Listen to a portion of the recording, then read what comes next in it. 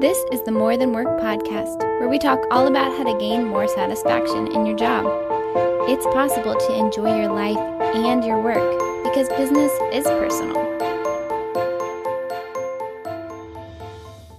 If anyone hasn't noticed out there, 2020 has brought a lot of challenges to all of us, to our teams, to the way that we deliver products to our customer, our services to our customers. And we at People Centric have definitely noticed how some organizations have really found ways to be pioneers out there on this frontier and figure out new ways of doing things and figure out ways of bringing their teams together. And we've seen some organizations out there that have become more like settlers, where they're circling the wagons and waiting till this whole thing passes. So what we thought we would do for our More Than Work podcast episode for today is bring one of the pioneers that is out there and talk a little bit about how a leader of an organization has helped navigate their organization through this whole crisis, how they've kept their team together, how they've got their products out there. And so I am very excited to introduce Carrie Richardson. Carrie Richardson is the Executive Director of Leadership Springfield here in Leadership, Missouri is what I was going to say, but it's actually in Springfield, Missouri. And Carrie is also a former COO at OCH Hospital in the Ozarks here. Carrie, thanks for joining us. Thanks so much for having me, Don. Yeah, it's exciting to have you. So, give us a little bit of an overview of what does Leadership Springfield do? Yeah, so we are a 501c3 nonprofit, and we run community leadership programs for individuals of all ages and stages. So that looks like programs for high school students, programs for adult professionals. We run programs that span 9 or 10 months, and then we run programs that are just a 2-day workshop type style. Yeah. And our focus at Leadership Springfield is providing leadership development and community engagement opportunities. We believe that when you have leaders in the community who understand more about how the community works and how things are intertwined and intersect and really see how they can make an impact, we can get great things done for the community overall and grow our leadership skills in the process. Yeah, it's an awesome organization, and it'll put out over 2,000 alumni into the community. When you look across the Springfield community and you look at the movers and shakers and the people who, and when I say that, not just the people in the highest positions, but the people who are making things happen, who are innovating, a lot of them have a background with Leadership Springfield to connect. So when you talk about community leadership, you think of community, you think of crowds of people, right? And you think of Lots leadership, you think of people connecting together in open spaces. So a lot of these products that you talk about are things where you're grabbing crowds of people and putting them into public spaces together. Is that correct? I mean, before the pandemic, we were on track to invest 13,000 hours of pulling leaders together in rooms together, literally together, gathering all the words that we don't want to hear right now. Yeah. In large spaces, working together, talking to each other, and spreading, unfortunately, germs and things with each other. So Carrie, I want to walk through a little bit. I want to take us back, 20 years ago to March. It's December now, but it feels like 20 years ago. As the pandemic starts to hit and we start to wonder what's going to happen moving forward, walk us through where was your team at? What was your team doing? What were you looking at? What were some of the early conversations? What did that look like? Yeah. So we really respect our local health department. So we have been following any bulletins, press conferences, what was going on there. I was actually on March 13th, I was actually sitting attending your people-centric management seminar. Literally, I was sitting there. It was an awesome day. And we started getting alerts from the health department that we might have cases and weren't sure what was going to happen. And so I was completely unavailable to my team. So I texted them, messaged them. They were watching the news, kind of relaying what was going on to me. And then we tried to get ahead of communication. And so all of us were just kind of absorbing information at that point and trying to say, what do we have to communicate today for what's going to happen in the next week or two? And what's that going to look like for our team? So really kind of immediately we were thinking, how is this affecting our programs today? And then how is this affecting our team today? Those two things. And really, that's where we were at. The next week, so Monday, we had a team meeting and we started contingency planning then. Okay. So we've sent out our initial communication. We know, what we're going to do with our team. We're all going to work remotely. So we pulled that trigger and we did it. We went individually to the office, not together, and grabbed whatever we needed just for kind of that urgent nature. And then we communicated with any programs or anything we had that was upcoming that we needed to shift it virtual. And so after we did that, we had a bit of time. And when I say a bit of time, maybe a week to try to think through long-term, what does this mean? We had a lot of program participants reaching out to us. We at any given time have 4 programs running.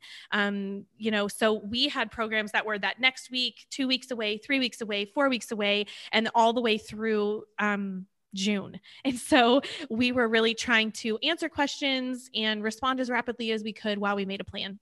Yeah.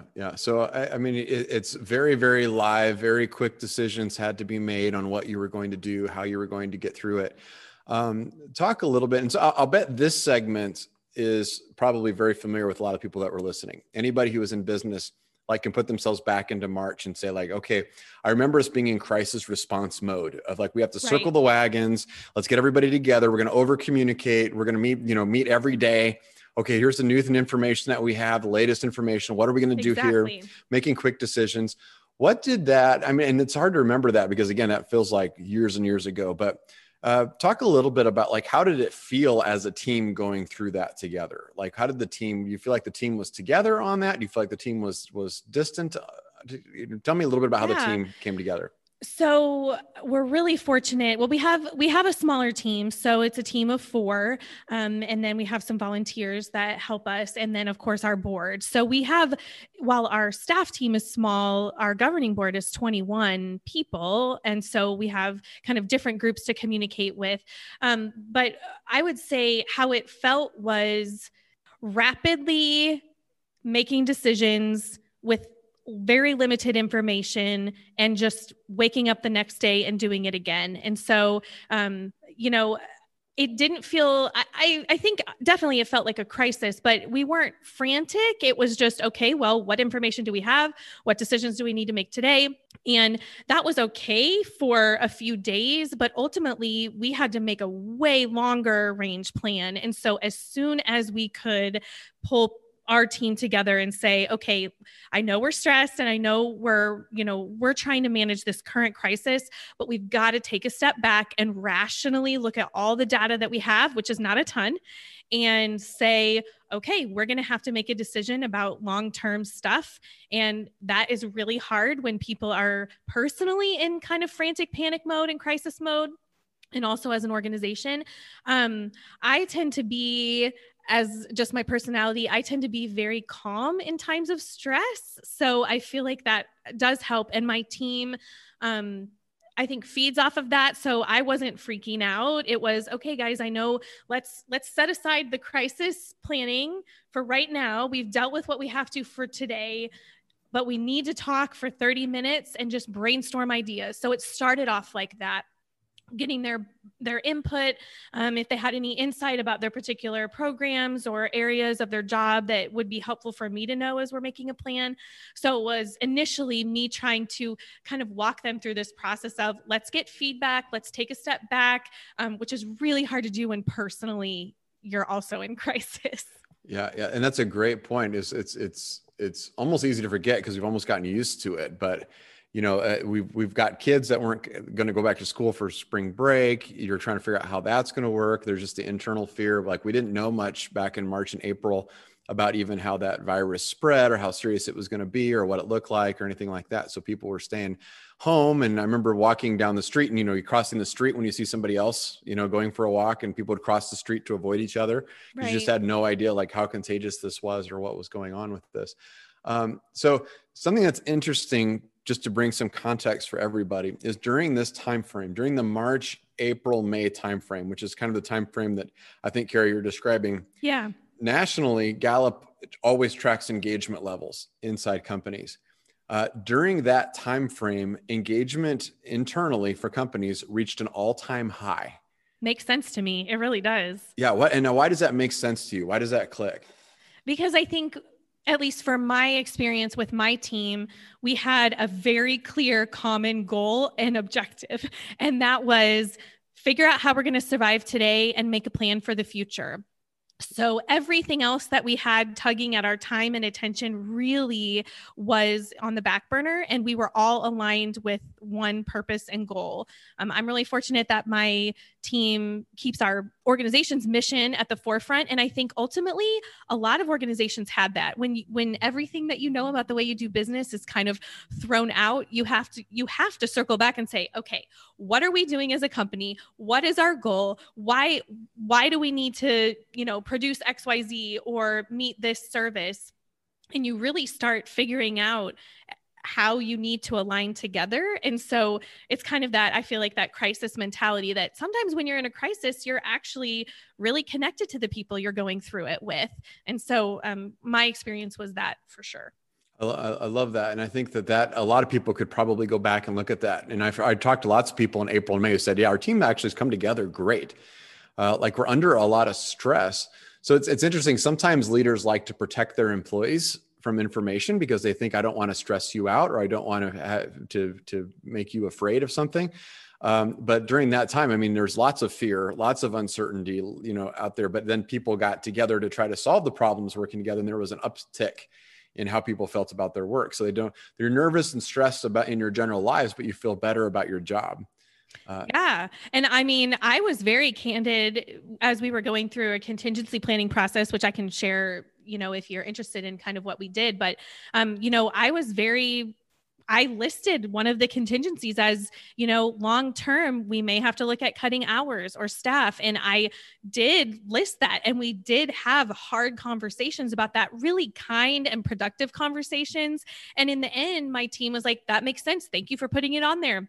Let's talk through what would have to happen for us to get to that point. And then they were like, we don't want to get to that point. So let's make sure it doesn't, And so that was really encouraging too. I definitely did not feel like I was having to carry all of that on my own shoulders. There was very open communication with our team. Yeah, I think that's a really important moment that you described there, because this is where I saw organizations diverge from each other big time. Is your organization came together and embarked in a process of contingency planning. And I do want to talk a little bit about like, what does that look like? Because some folks out there still need to do some contingency planning, or maybe thinking about doing it still, which is great. But some folks, once the immediate crisis kind of passed and they fell into a new normal, they didn't necessarily confront those issues. They looked at it and they actually did circle the wagons a little bit. Like we've used this settlers versus pioneers kind of a mindset thing. And it's like, okay, the management's going to close the door to the conference room and we're going to count what we have and see how long we can survive in this space. And we're going to isolate people from the outside, not necessarily tell them what's going on to protect themselves. But you took this opposite approach of saying, let's look at the worst case scenarios right in the eye and figure out what we can do with that. Can you talk a little bit about that process that you followed?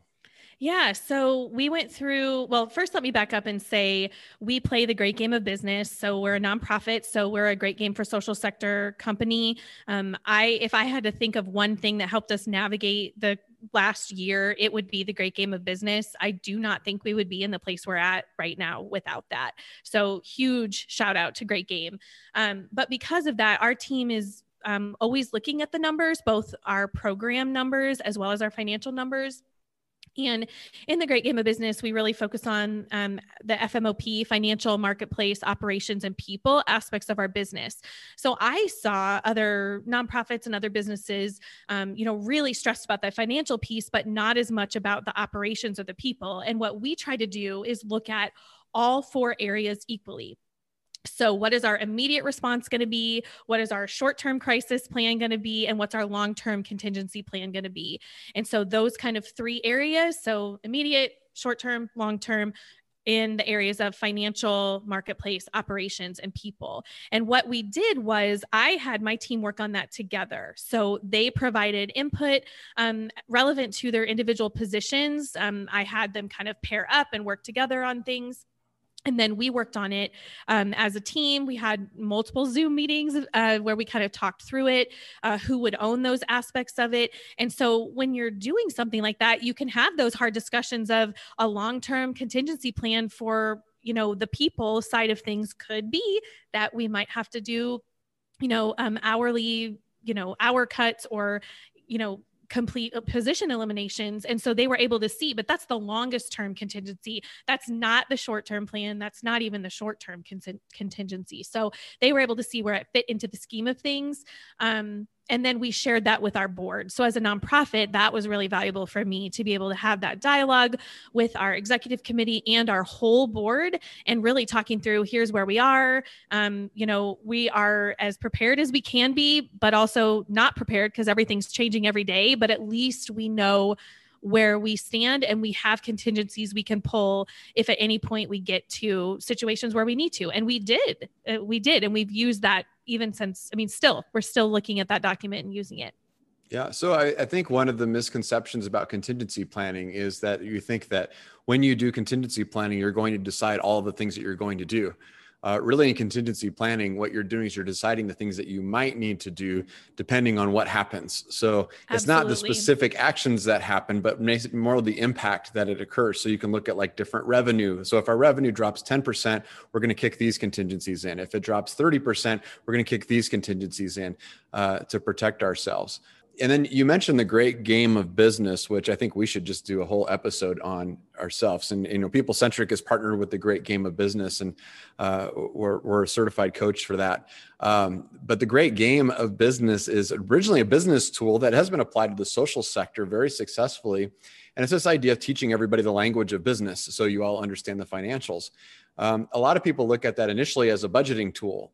Who don't really understand it, but really it's an employee engagement tool. Would you agree with that? Absolutely. It's getting everybody engaged in the numbers and what's key and what are the key drivers to the business and creating and how they impact those numbers. That to me is the key. It's not just knowing the numbers, but knowing how their individual positions, actions, everything that they do in the company impacts those numbers. Yes. Which in a time of crisis is absolutely huge. For sure. Yeah. So I'm going to go back to Gallup for a second. So you start to get we're talking about we talked about the March, April, May timeframe. Everybody's doing their initial responses to this. Engagement's going up through the roof. And then what we saw is companies that either they confronted the bad realities in front of them or they didn't. Right. And literally like almost like that. It's almost that simple. Like either we're going to do this. I don't want to look at it. We're just going to keep going and wait this thing out. Or we can aggressively like make plans for what do we do moving forward. When you talk about we talk about leadership programs, I know Leadership Springfield is a member of the Association of Leadership Programs, ALP nationally. You're part of that group. You got to see other leadership programs nationally. What did you see from other programs? Yeah, I feel like that was kind of scary. What we saw initially was leadership programs, honestly, just shuttering, saying not that they were closing operations forever, but what I've seen a lot is pause year. They're taking a pause year. And I understand that, especially leadership programs who have one employee and no other resources. I can see how difficult that would be. Some leadership programs are affiliates of universities or chambers or others, and that the funding mechanism there is sometimes difficult if they're not self-sustainable. But what we saw across the country was leadership programs were saying, we can't do this if we can't do it the way we've always done it. So it's either we're going to do it the same way, which mostly the regulations in the guidance and the ordinances across the country meant that they couldn't do it, or, adapt. And so there were some leadership programs that started initially talking about Zoom and virtual programming and how would this work. And there were a few, I would say, pioneers in the leadership program kind of industry. Rhode Island is one of them. Rhode Island has a statewide leadership program. It's really strong, and they are used to connecting people from across the state because that's what they do and not just a single community. And so they really stepped up and shared some of the tools that they've been using for years, and that helped us. Now, not every leadership program felt comfortable with technology enough to do that.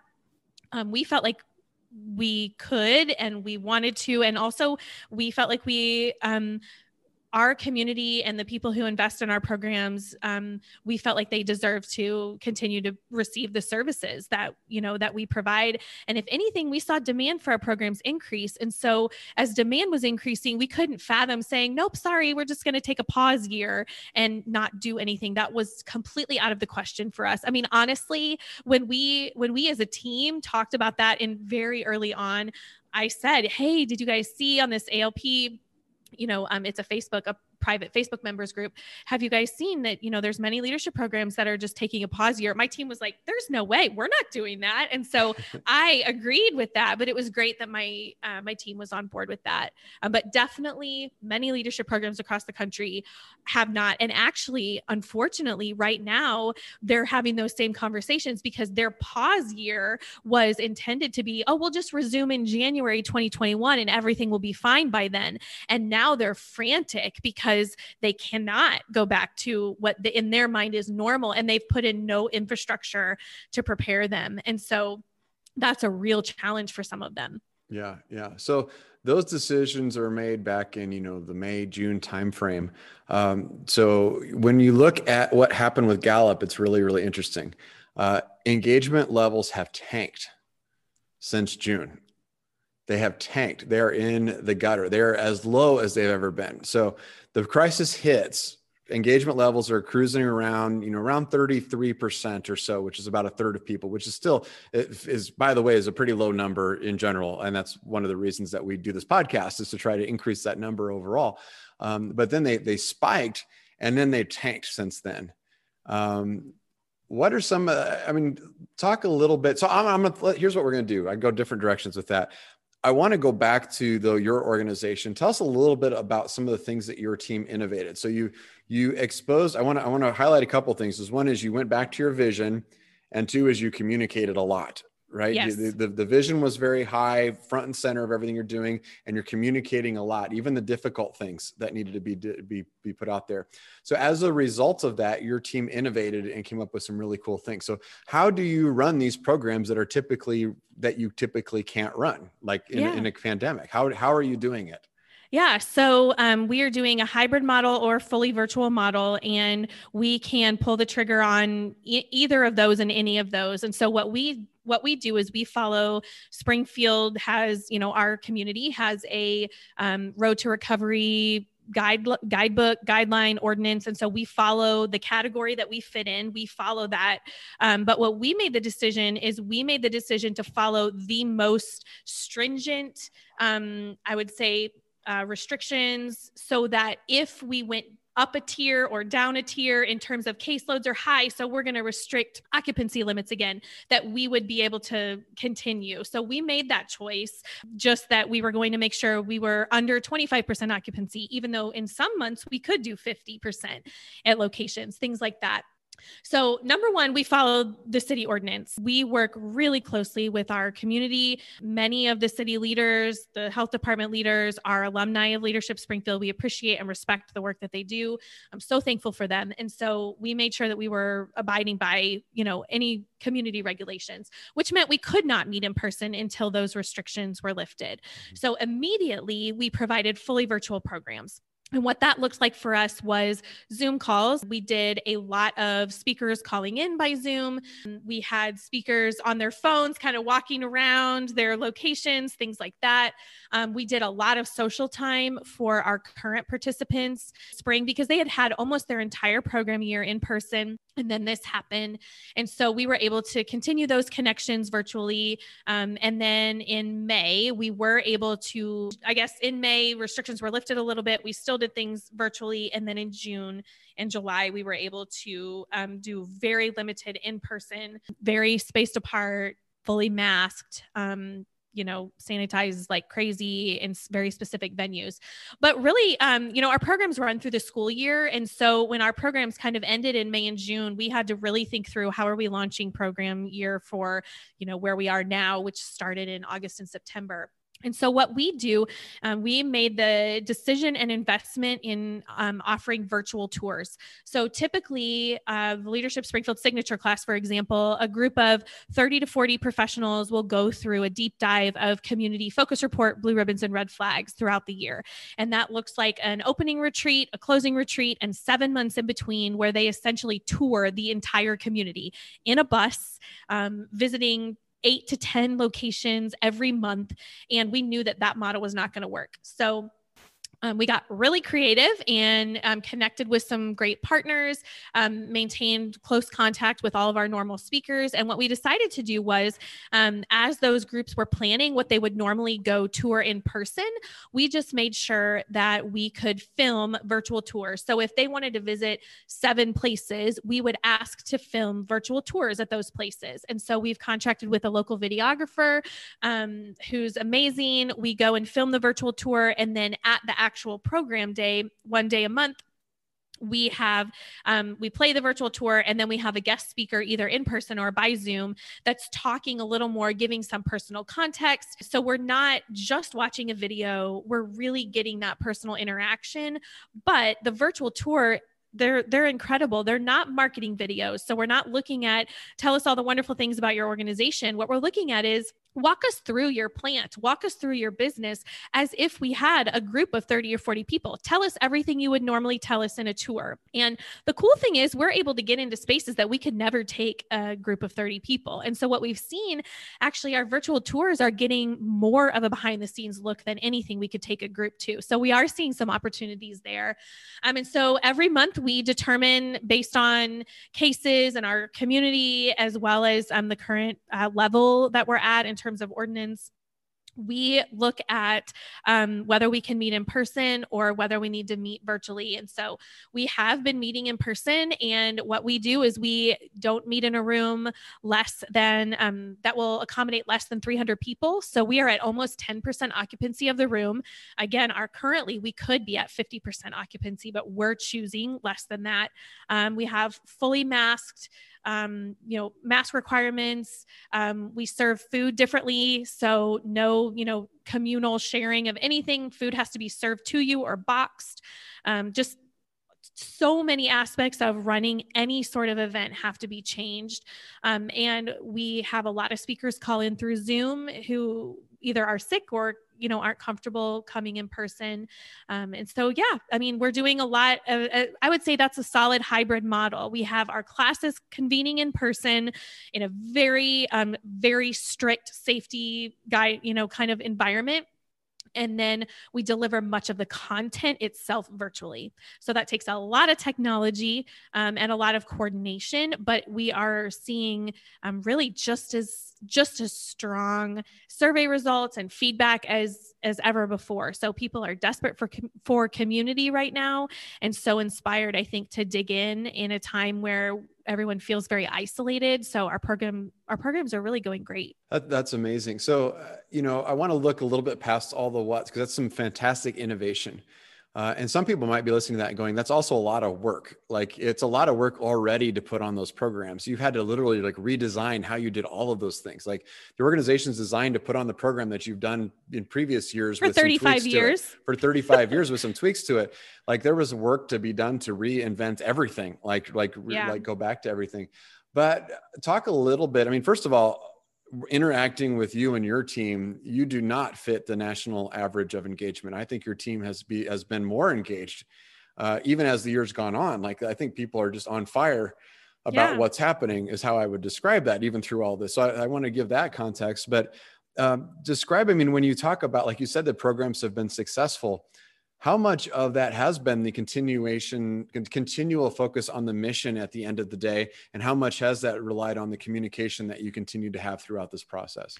That's a great question. And I don't think I could pick one or the other. So my personal philosophy is that if we lose sight of our mission, then why are we here? Right? So we have to keep that at the forefront. And when we started contingency planning and really looking at how are we going to run programs for the long term, because we knew this was going to be a long-term thing, we really said, you know what, we're not going to sacrifice quality. So if we cannot do something at a high level of quality, we have to pause. We have to figure out what we're going to do. And so we had that in direct conflict with, we're not going to pause, right? And so that really spurred us on to say, how can we? Not that it's an insurmountable problem. Like, there has to be a way that we can deliver what we do in a quality way, and focus on our mission. And so I would say, focus on the mission is important, but like you said, it takes a lot of work. And so we had to do a lot of communicating. We had to make sure that the people who are participating in our programs understood the severity or the seriousness of which we were taking these precautions. So we every single month that we meet in person, we say we are able to meet in person because you are helping us follow these guidelines. And if we do not follow these guidelines, we cannot meet in person. So your ability to wear masks all day and distance, even when it's hard, and, take all the other precautions that we're doing, we appreciate that. And we want to keep doing that. And so we kind of refocused them to that. We did a lot of communication up front, making sure that people were comfortable participating in a program that maybe they had applied for and expecting a totally different format, and we were going to deliver it, differently. And so, to be frank, I essentially sent out communication to all of our program participants who had, been accepted into our classes, saying, we want you to know what to expect. We want you to not be surprised, but we're committed that this is going to be an awesome year, and we want you to be a part of it. And here's what we're going to do. But you need to know it's going to look a little different, and we want you to be bought into that. And so it was communicating, but also building excitement about the mission at the same time. Yeah, I love that you did that internally and externally. Like it's always going back to that. Why are we doing this? Because if you focus too much on the what's, and there's a heck of a lot of what's to focus on there, but if you keep putting it into context to the why, then you fundamentally get the leverage. You get people plugged into what's going on. And I think you've done an excellent job of getting the participants, your customers, also involved in the process. I will say, back to your comment about, or your question or statement or whatever it was about staff, I would say, I think burnout and just the emotional and mental toll of the pandemic in general has to account for some of that disengagement, that Gallup saw. And I'm sure you can share more of that research. But our team definitely felt that. But my strategy was keeping them rallied towards the mission and pointing out wins no matter what. So we did some things really in May, which is interesting. So maybe inadvertently we did it, and I didn't know that's what brought us through, that dip that other people saw. But in May, when I just noticed, man, we were all weary and we felt like we were almost out of the woods. And then it was really like, you know what, this is going to be a long thing. Like, this is not going to be over in, August. We've got to prepare for the long marathon of this. We started a win wall on Teams where we just digitally, we just shared wins, and we encouraged each other to share as many tiny wins as we possibly could, as much as possible. And that really helped, because when you feel like you're constantly fighting, constantly reinventing, constantly changing, constantly pivoting, it's really hard to recognize that things are successful sometimes. So I think things like that helped. And then our team did take some time off. So individual people took small breaks as they could. And I really encouraged that. And my board was supportive of me doing that as well in pockets of time where we could. And sometimes that didn't work. We didn't have time to do that, but whenever we could, we tried to do that. And I think that helped a lot too. Yeah, those are great points, because it's not just about all the things that you're doing, but also acknowledging the personal struggles that everybody is also going through, and celebrating some of those wins. So I think this has been fantastic, Carrie. I applaud you and your organization for truly being a leader. I know it's Leadership Springfield, so you would expect that, but for truly being a leader and showing like what can happen during a very, very difficult time with a team. It's an opportunity for a team to come together.